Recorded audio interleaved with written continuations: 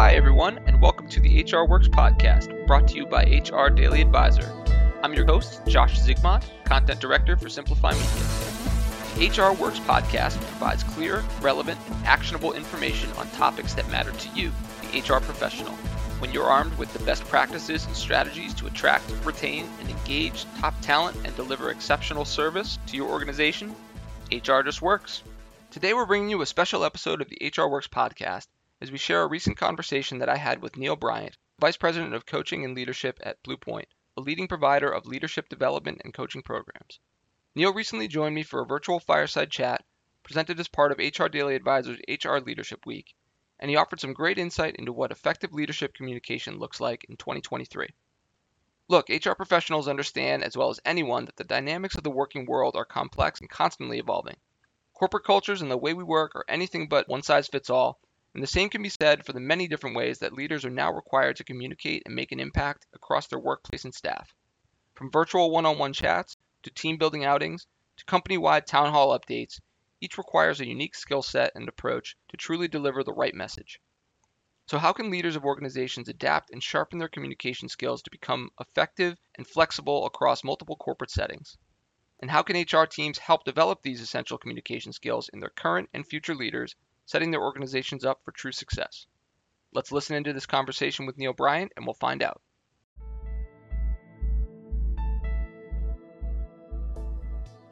Good afternoon, everyone. My name is Josh Zygmont, Content Director here at Simplify Media for the parent company of HR Daily Advisor. Thank you for joining us on day 2 of HR Daily Advisor's HR Leadership Week, an entire week dedicated to providing you, the HR professional, with the advice, tools, and resources to help understand what it means to be an effective and impactful leader of your workforce in 2023.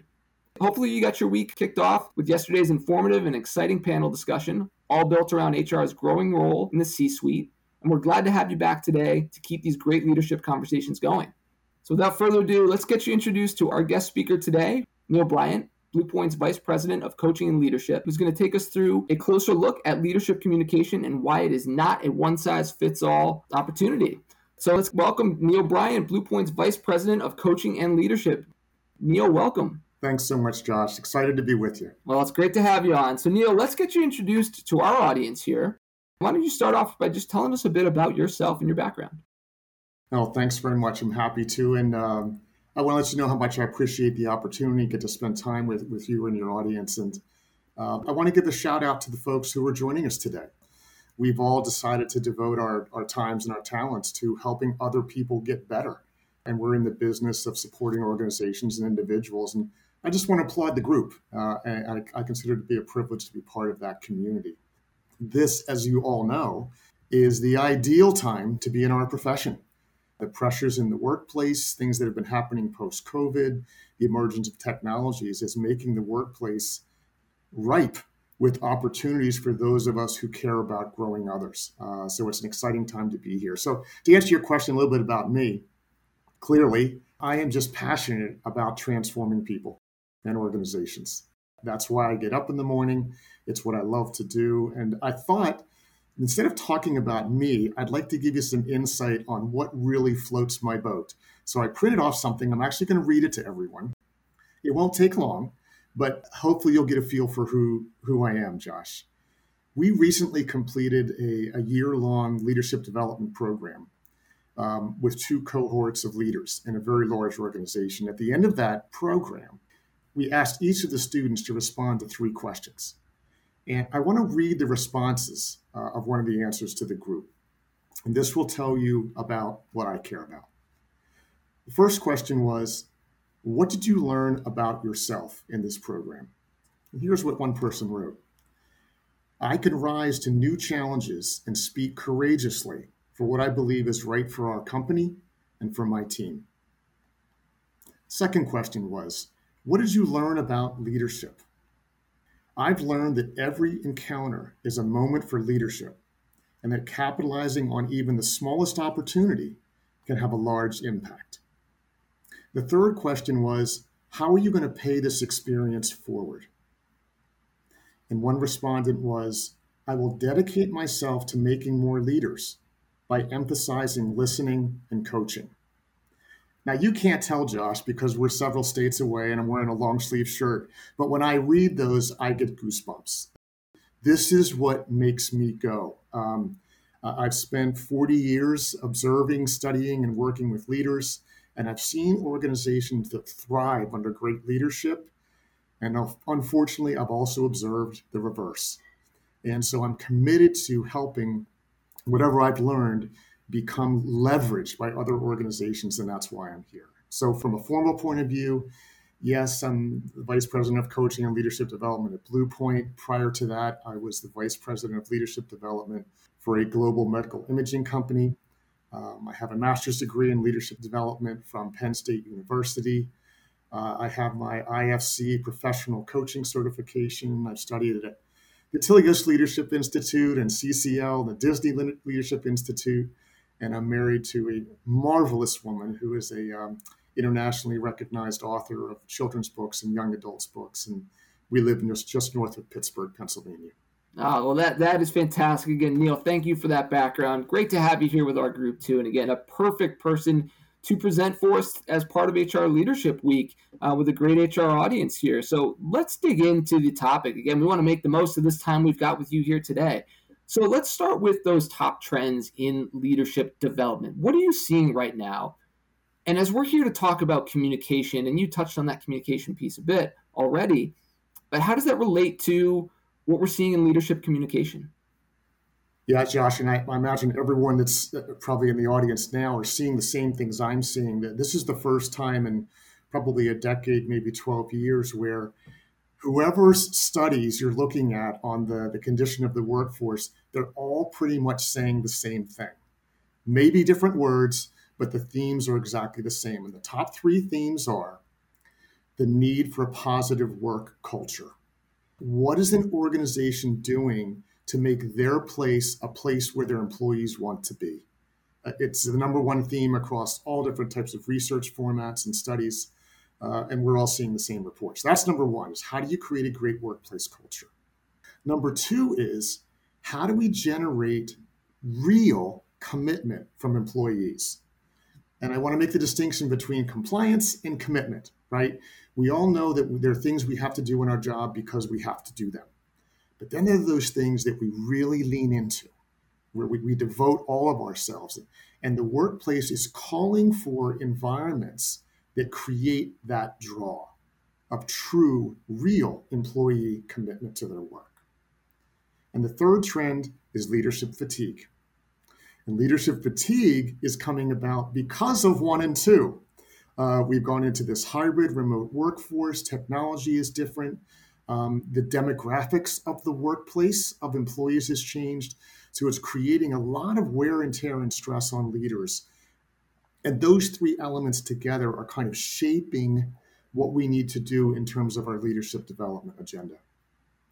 Yeah, it's creating a need to really be adaptable and learn to be new leaders, but also new communicators and finding ways to meet employees where they are. That's something we talk about so often within HR Daily Advisor, and creating the employee experience often is meeting employees where they are. And no two workforces are the same, especially these days where we see so many different approaches to organizational structure, to teams, what teams look like, where they're located as well. And all that comes with new challenges and nuances.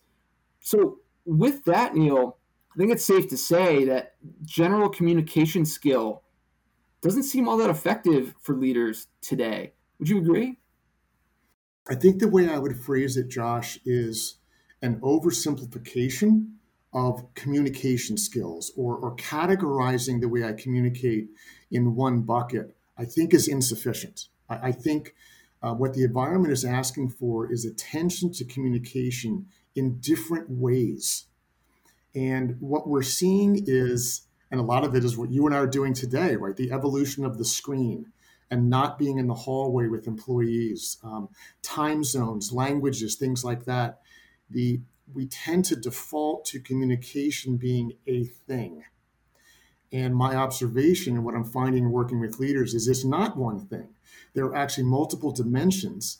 And those of us who are in the people development business need to acknowledge that so that we can help leaders build different channels. Let me give you a picture of what I'm talking about here.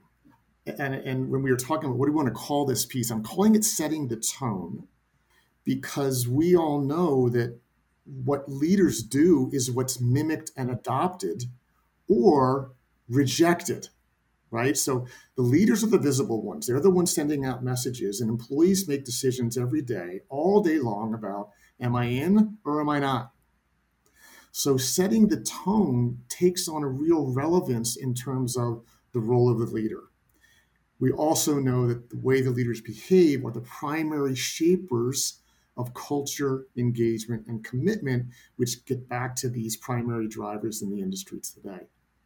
So the bottom line is, I believe, it's my opinion, that leadership communication has been kind of overlooked or maybe even undervalued in today's environment. Let me paint a picture for you.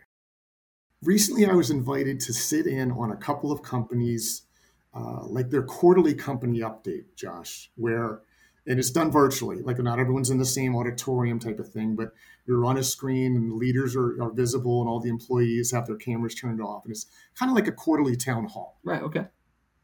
In one setting, the CEO came on and said good morning to everyone and then pulled up a slide. And on that slide was a spreadsheet. And across the top of the spreadsheet were different financial indicators, year to date, monthly to date, quarterly to date compared to last year. And then down the side were different areas of the business.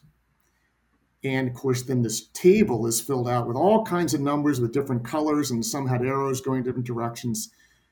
And the initial message was the CEO describing the financial performance of the organization. Then he handed it off to a woman who was in charge of product development, and she pulled up one slide that had maybe a dozen bullet points that talked about, here's what's happening with our products. So I'm sitting in the audience, and I'm asking myself, if I were an employee, and this is what I see from my senior leadership in our quarterly update, what message does that send? What am I feeling right now as an employee? And again, I'm not trying to take shots or all of that, but let me contrast that with another organization. The CEO came on full camera, was the only person on camera, no slides, no prompts, nothing. And she proceeded to tell 3, or maybe it was 4, I forget now, stories about what the organization has done, real life stories of what the organization has done since the last meeting to further its mission. And in the stories, she was relating the customers who were affected and highlighting the employees who were involved in that anecdote. So she was taking advantage of the opportunity to communicate by expressing, here's how what we've all signed up to do is actually occurring. And kudos to so-and-so and so-and-so and so-and-so for the role they played. Look at the customer they delighted. Wow. Yeah. And I sat back and said, well, if I were interviewing to go work in one of these 2 companies and all that I saw were these 2 town hall meetings, who would I work for and why? So I just want to set that framework as I'm not trying to criticize someone or not, but the message I want to convey, what I want to ask our HR leaders to think about is, what is the message that your leaders are sending to your workforce? And how are they sending it? Are they the newspaper reporter with the sound bites, or are they generating a feeling? Are they creating inspiration? Are they inspiring? Are they inviting commitment? Are they pointing direction to how what you do helps fulfills the purpose of what we all signed up for? And with that as a backdrop is when I get into how do you dig into the meat of creating effective communication styles. I love that, Neil. And I'm now equally getting the goosebumps. That was a great way to look at how different communication styles can really set the tone, can set the culture of your organization into place. And you're right, the leadership teams are truly leading from the front and being the example for the rest of an organization. And when you do it right, can really set the tone and align with what you maybe want your culture to be, but really act on it and put things into action. So it starts from that communication and how you're communicating from the top down. We use that term a lot on the HR side, top-down leadership. And what better way than how you're communicating to your team? It's not a general catch-all to say communication skill. There's different lenses. There's different ways to look at communicating. And we've certainly learned that there's different ways to work right now. So they kind of go in hand. So with that being said, can we take a look at the different lenses of leadership communication right now? Why is it important to consider language for different spaces, for different places, for different lenses? Yeah, it's a great tee up. And what I'm going to do is I'm going to talk about 4 different communication. I love your word. I love your word lens. 4 different communication lenses or dimensions of communication. And what I want to invite the audience to do is think about your leaders and think about how would you assess their effectiveness in each of these, right? And I'm not suggesting that everyone has to master all of them, but I think what's important is recognizing that they all play a part. So as we talk about them, I want to ask each of you to consider, I was just in a meeting with so-and-so, or I was briefing this person.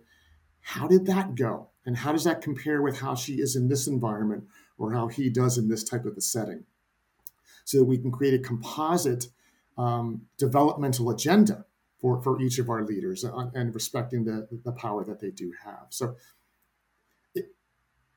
let's kind of peel back the onion from this. Communication is one thing, and so I'm going to go through the 4 dimensions that are all mentioned in the briefing of the document, and I want to start with something called dyadic communication, or dyads. Right? I think it goes back to the Latin word which means two.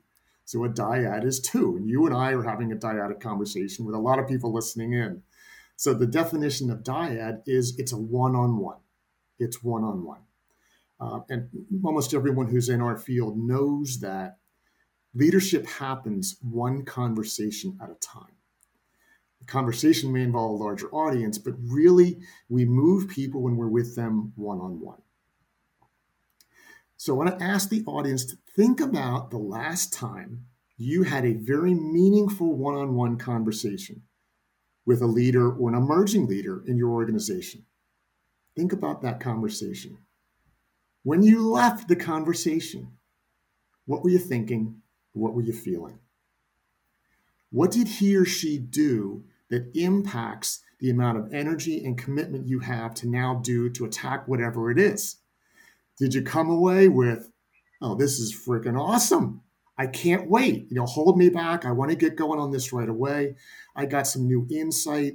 She cleared the way for me to get something done. I now have a target ahead of me that I know we're all aiming towards.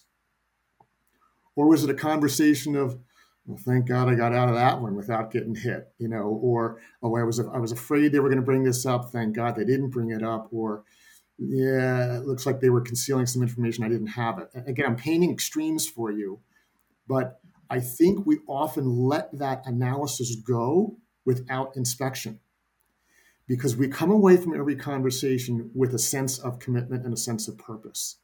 And great leaders understand how to exercise that skill so that individuals leave them can't wait until the next time they're with them.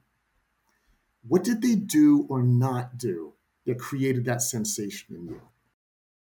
One of my former bosses was just magnificent at this. She was just so engaging that you couldn't wait to have your one-on-one. You knew she was going to share information you didn't have before. She was going to give you a stretch assignment, but she wasn't going to give you one that she knew you couldn't do. She was going to clear things out of the way that you knew you'd have her back, that she would have her back. And she said, and you decide exactly how you want to do it. And so every time I would leave a meeting with her, it was like being shot out of a cannon. Or, Bette Midler had the song, the wind beneath my wings. And you leave that conversation, you can't wait to get going.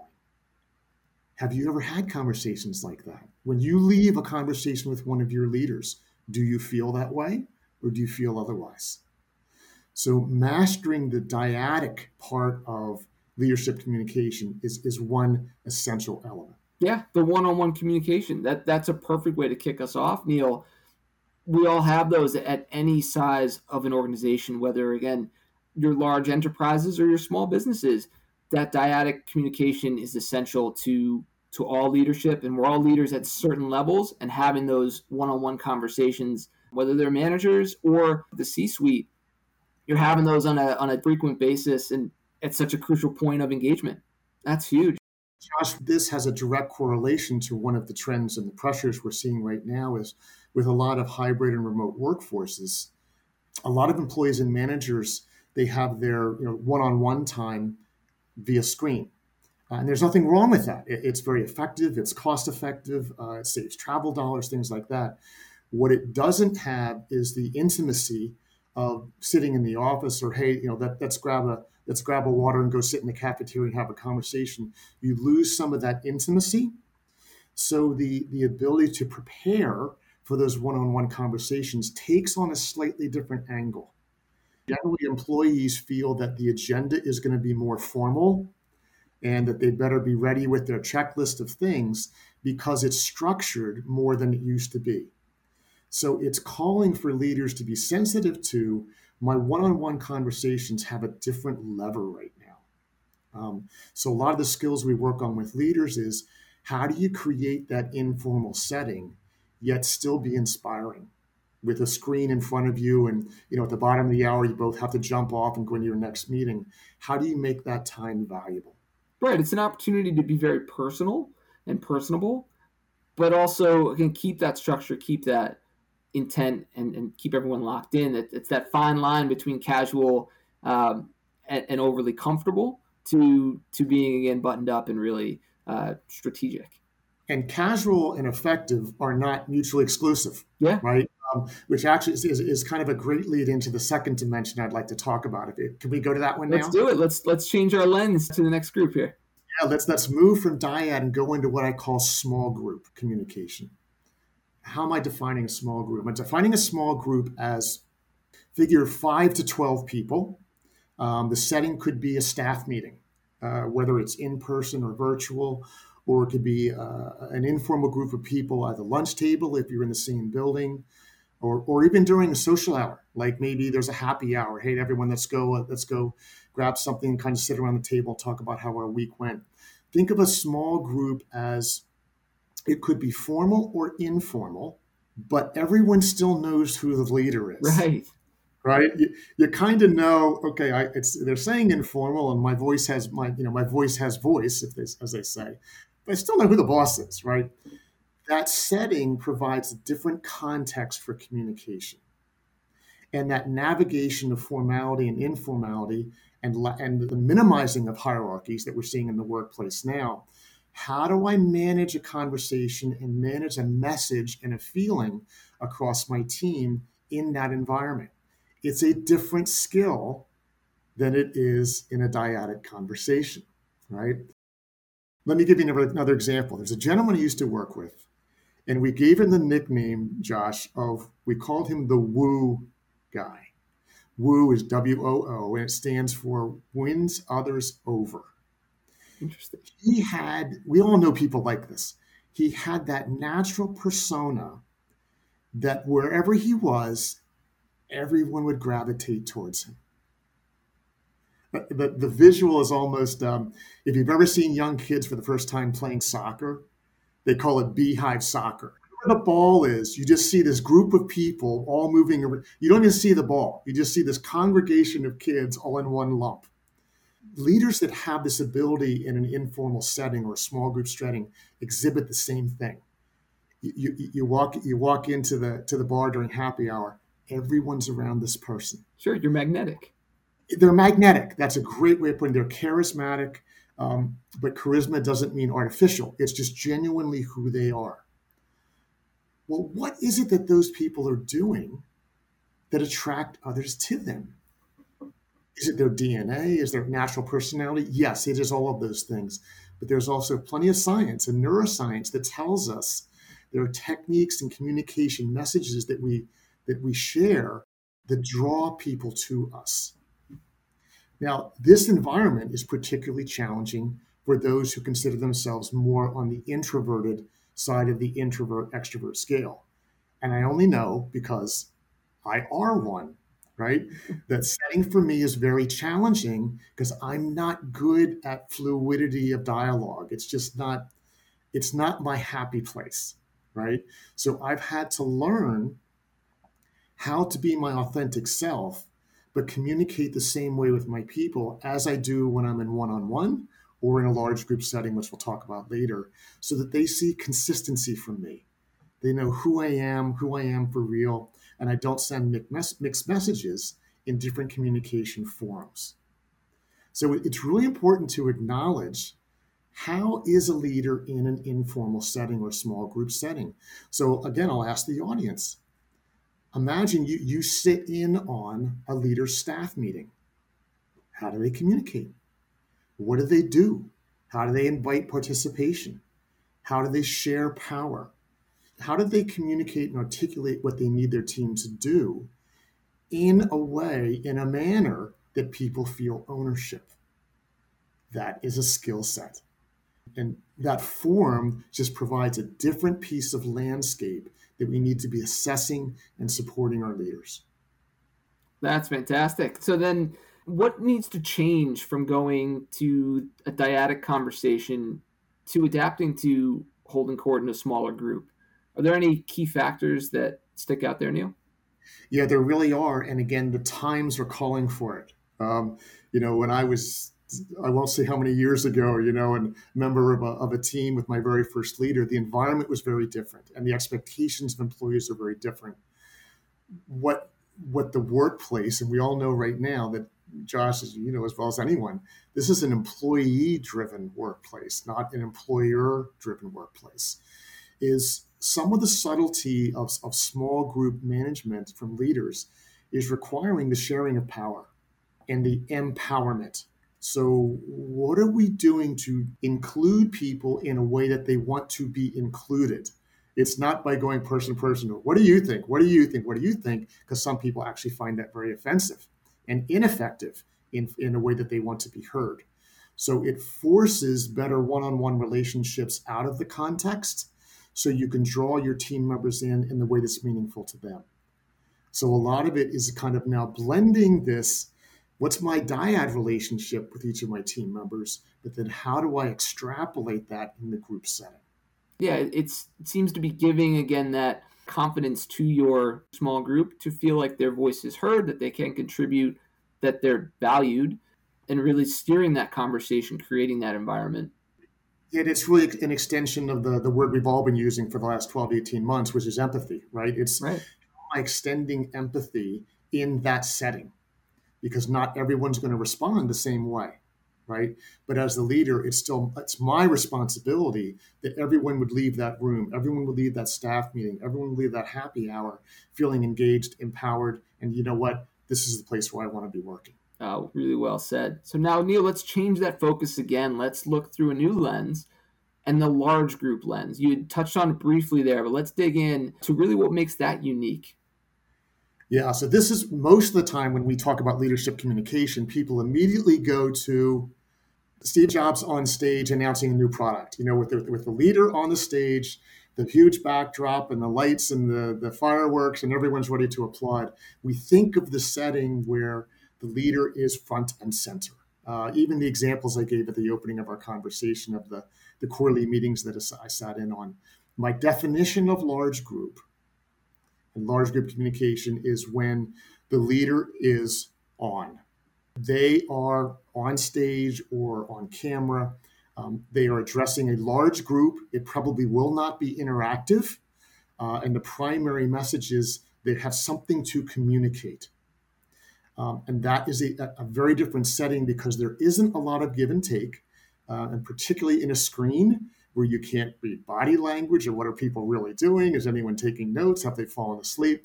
That's a different way of setting a tone of what you want the organization to be thinking about. So in this context, think about presentations, addresses, town halls, that sort of a thing. When we talk about leadership skill in this setting, there's really 3 areas of focus. And that always starts with what's the content, followed by the context, and then relationship. And I'll hit on them real briefly. So as a leader, when you're getting ready to address your workforce, What is the content? What I mean by content? What's the message? What exactly is it you're trying to say? And how succinctly can you say it or illustrate it? The second element is context, which is why this and why now and why them. So if you think about it, you might have a message you want to communicate, and now's the time to communicate it, but a month ago would not have been the right time, or 30 days from now may not be the right time. So what is it about the context of now that needs to be baked into what I'm communicating? It makes it relevant.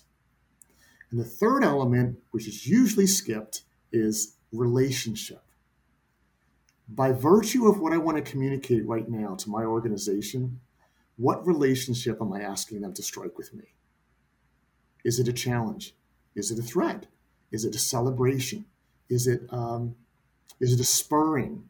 Is it an innovative idea? What's the chemistry I'm trying to create with these people that, frankly, in that first example I gave you, it was absent. So basically, the relationship there was, we have no relationship. Here's our financial report. Here's the product update. Go back to work. Yeah, completely cold. Right? Now, to certain audience, that might appeal to them. So again, I'm not taking shots. My question is it the right message for the audience? So in a large group setting, the leader needs to recognize they are in full control of what's going to come out. So have I honored what it is I want to say? Why am I saying it now? And what relationship do I want to strike with these people? If they're not thinking through those factors or through those filters, they're minimizing their own impact on the culture. So what I'll ask our audience is, when you think about when your organization pulls together and the leadership team is doing something as a leader, what's the message? What are you feeling? What do you sense the employees are feeling? If someone was interviewing right now to come to your company and they sat through this presentation, what would they think? And I think that'll help us as we've all signed up to be in the business of helping other people grow. That's what we all do, right? When you think about this dimension, it's important to separate it from small group and dyad, because they are separate and distinct skills. What I'm seeing shift right there, Neil, as you're describing just those first three lenses, is the change in feedback with your audience. Something at the dyad level, it's very back and forth. It's one-on-one. It's meant to be a conversation, to where you move to small group and there's a bit less feedback. Leaders is driving that a bit more, but it's encouraged to open up the dialogue and have some empowerment within the group. But then you get to these larger groups, you're going to get less direct feedback, less back and forth. But it seems that you need to also put more thought into how you're setting that tone, what you want to say, to make sure that you're not losing impact as you're not getting as much direct feedback.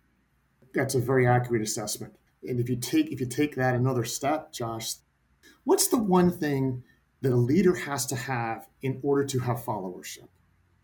It's trust. It's trust. If your people don't trust you, they might do what you tell them to do, but they're not going to bring themselves to work. They're not going to give you all they have to offer. Generating trust in an intimate dialogue is very different than generating trust when I'm speaking to several hundred people or to 50 people, whatever the size of the organization is. The techniques and the methodologies to do that are very different, yet the requirement is essential. Because every time a leader has a communication opportunity with their people, whether it be one-on-one or small group or large group, every one of those is an opportunity to re-engage and reestablish trust. Right. What I like that you mentioned as well, Neil, with the large group setting, is knowing your audience too, and understanding the tone you want to set and the tone that works best for your audience. The early example you gave of the just very stat-heavy presentation may work well for that team and for what that group is looking for. But ultimately, you need to know what your audience is, what you're, as the leader, looking to achieve in setting that tone, but also the tone that works best for your audience. Conversely, if you want to create that warm, more engaged, less in the numbers and more personality-driven, that may work best for your audience, but really get a sense of who you're speaking to and the tone both you want to set and what cuts through. And I think that's relevant to, Josh, for all the skilled professionals who might be listening to this, in that most leaders know how they like to communicate. A way that we can effectively serve them is to be objective. And for us to be asking the question, is that message resonating with the employee audience? Because the leader themselves might be completely committed and passionate and energetic about doing the right thing, but it's missing the mark. And that's where I think we have an obligation to say, Bill or Susan or Joaquin, I don't think you're hitting it. I think this is what they heard. That's where we have a responsibility for that, because they're doing what they can to lead. I think our job is to help build some bumpers in the bowling alley to make sure that the energy they're putting into their work is what's being received by the employees. Yeah, it brings back the feedback element that may not be direct in that moment, but should certainly be factored in to really help guide leadership to make more of that impact. Now, Neil, we've got a fourth lens on the table here that we haven't gotten to, and that's one I'm really interested in, and that's self-talk. Tell us a bit about that one. Well, this is the keys to the kingdom. So as you could see so far, we started with dyad and then small group and then large group. You're thinking, wow, the audience is getting bigger and bigger. What I will tell you is this fourth dimension, and any of you who are listening who are coaches, you will know this to be true. Probably the most meaningful form of communication, or the most meaningful dynamic or dimension of communication, is self-talk. What do I mean by self-talk? Self-talk is that conversation that each of you are having with yourself right now, even while I'm speaking. I know I'm wonderfully magnetic and engaging, but by the same token, someone is thinking about, boy, I'm really hungry, I want to get something to eat, or oh, I can't forget to pick the kids up tonight, or wow, if I don't get that report in by the deadline today, I'm in trouble. And that's all to be expected. The speed with which our brains process is just so much more powerful than the time it takes to listen to someone or to speak. So even while we're in a conversation with someone, we're thinking about something else, and realistically, multiple something else's, right? The reason why it's important to dig into that dynamic is that we know the stories we tell ourselves, what we're saying to ourselves, comes out in what we say to others. Now, Josh, you're a lot younger than I am, so I'm going to put you on the spot. You may not know the answer, but way back when technology was coming into form and computers and all that, there was this saying that everyone said, and it was garbage in, garbage out. Right. Well, that's not true. With the brain, it's garbage in, garbage stays. Garbage in, garbage stays. The way brain processes and neuroscience is unlocking all of this for us, which is a fascinating field. Garbage in, garbage stays. The things that we say to ourselves reside. They resonate, they root, they cement themselves. So the words we use throughout our day and our days and our weeks become our own reality. And eventually that reality spills out in the way we engage with each other and with our followers. Recognizing this dynamic requires attention and, dare I say, maintenance. Because as leaders, what do we deal with most during the course of the day? Problems, issues, conflicts, headwinds, setbacks, adversity. So all day long, we're dealing in what could be perceived as negativity. We also are human beings, and we get tired, and our defenses weaken, and over time, oh my God. And the to-do list just becomes problem, problem, problem, problem. And so the language we start to adopt is language around negativity. That language eventually comes out in our communication methodology. So one of the things that we need to do is to learn how to manage our self-talk to be more effective. And there's some very simple exercises. I'm going to explain an exercise to the audience. They can laugh at me if you want, but I would ask you to consider doing this with some of your leaders. And here's the exercise. It's nothing more than is referred to as cognitive reframing. So here's the exercise. Sit down with one of your leaders and have her or him take a piece of paper and just draw a vertical line down the middle. And on the left-hand side, have them write down typical things that they say to themselves during the course of the day. And you're going to find they're generally negatively flavored. I'll give you a common example. I have too much work to do. It's an easy one. Or another one is, you know what, our internal systems are really a barrier to our organization. Just have them write down 2 or 3 of the things they say to themselves of a negative nature. Now have them go over to the right side of the paper and challenge them to write down a more positive reframing of the same issue. Now, to be clear, we're not solving the problem. We're not sidestepping the problem. We're not sweeping it under the carpet. All we're doing is changing the language. Okay? So let's go back to a couple of my examples. One was, I simply have too much work to do. A different way of stating that is, I control how I prioritize my time. I control how I prioritize my time. It doesn't mean I have any less work to do. It doesn't mean my to-do list goes away. But imagine if you say to yourself all day long, which you do, I have too much work to do. I have too much work to do. I have more work to do. Oh my word, here comes more work. When we say that over and over and over, it becomes our reality. If, on the other hand, I said, I can control how I prioritize my work.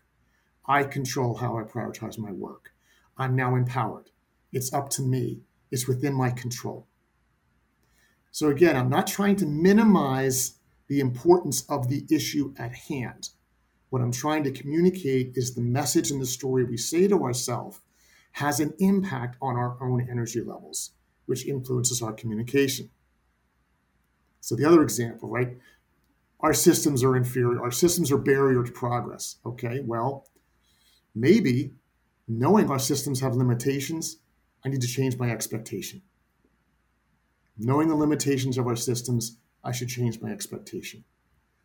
Again, I'm not solving the issue and I'm not sidestepping it. But what I'm saying to myself influences the way I think and the way I'm going to communicate with others. So this self-talk is absolutely essential. And frankly, it's the most important of the 4 dimensions. Because what I say to myself, the stories I'm creating in myself, eventually are played out in my dyadic conversations, in my small group interactions, and in my large group presentations. So the challenge I'd like to throw out to the audience is maybe take this exercise yourself, and then maybe sit down with one of your leaders and do it. What I will tell you, well, you can see the description of the exercise is very, very simple. I will also share with you it is a very difficult exercise. So if it's something that sounds like, oh yeah, I can crank that out in a couple minutes, no, it's heavy lifting. And in fact, a lot of leaders that we work with require some coach intervention because there are some underlying issues that are fueling that self-language. But the return of making this visible to a leader, it's incredible. I've had people call me in the middle of the night and say, different time zones, I just said this to my team instead of this, and it completely changed the direction of the meeting. You had the aha moment. And I'll get texts and say, well, I hadn't thought of it that way. But it's a small thing, but it's a huge thing. And so I want to challenge our audience to think about your own self-talk and then how are you helping your leaders navigate their own. It's a mindset shift. And you're right. It's the one thing that you've got the most control of because, again, you're in full control of how you're going to approach your problems or your mindset in leadership. But it's also can be one of the most challenging ones too and the maybe most difficult one to unpack, but really taking a commitment to figure out. That's great. I love that, Neil.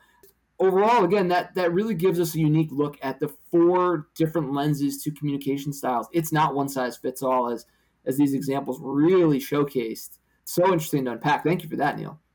No, it's a pleasure. I guess to me, what I'm articulating well, and again, I'm grateful to share the time with you and your audience. I'll be happy to answer any questions that you might have in your mind, Josh. But I guess the thought I really want to leave with our audience of passionate and devoted people developers is how leaders communicate is their brand.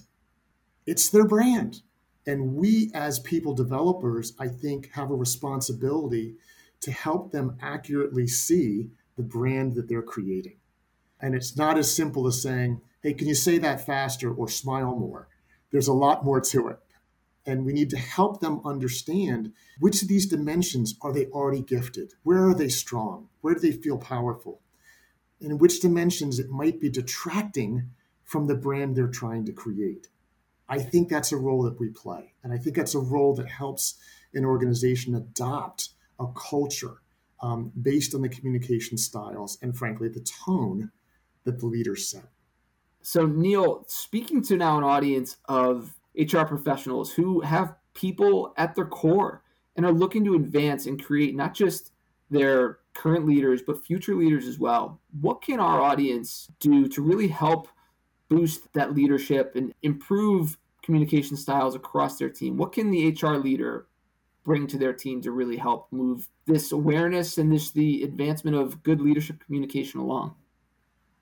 Boy, that's a full question. How much more time do we have? I think as you were asking it, there were three things that popped into my mind, and of my advanced age, hopefully I can remember the third one when I get to it. But it strikes me as three things are calling to me. The first is one of awareness. Are you seeing your leaders communicating in ways that's effective? And are they aware of these four dimensions? My practice has indicated to me that the answer to the question is no.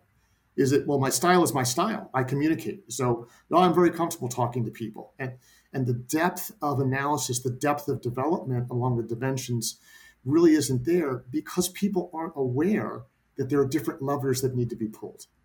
So my first call out to the group would be, what's the level of awareness among your leaders of these dimensions? That's number one. Second thing that jumped into my mind was objectivity. Objectivity meaning, we kind of touched on it earlier, you're in a position to evaluate the degree to which the messages and the communications are being received. Can you objectively look at it? And some of you might be saying, well, wait a minute, my boss is the CEO, right? What am I going to do? Go in and tell her that her message is falling short? I objectively see it, right? But do I want to do that? Do I want to put myself in that place? So there is an element of objectivity.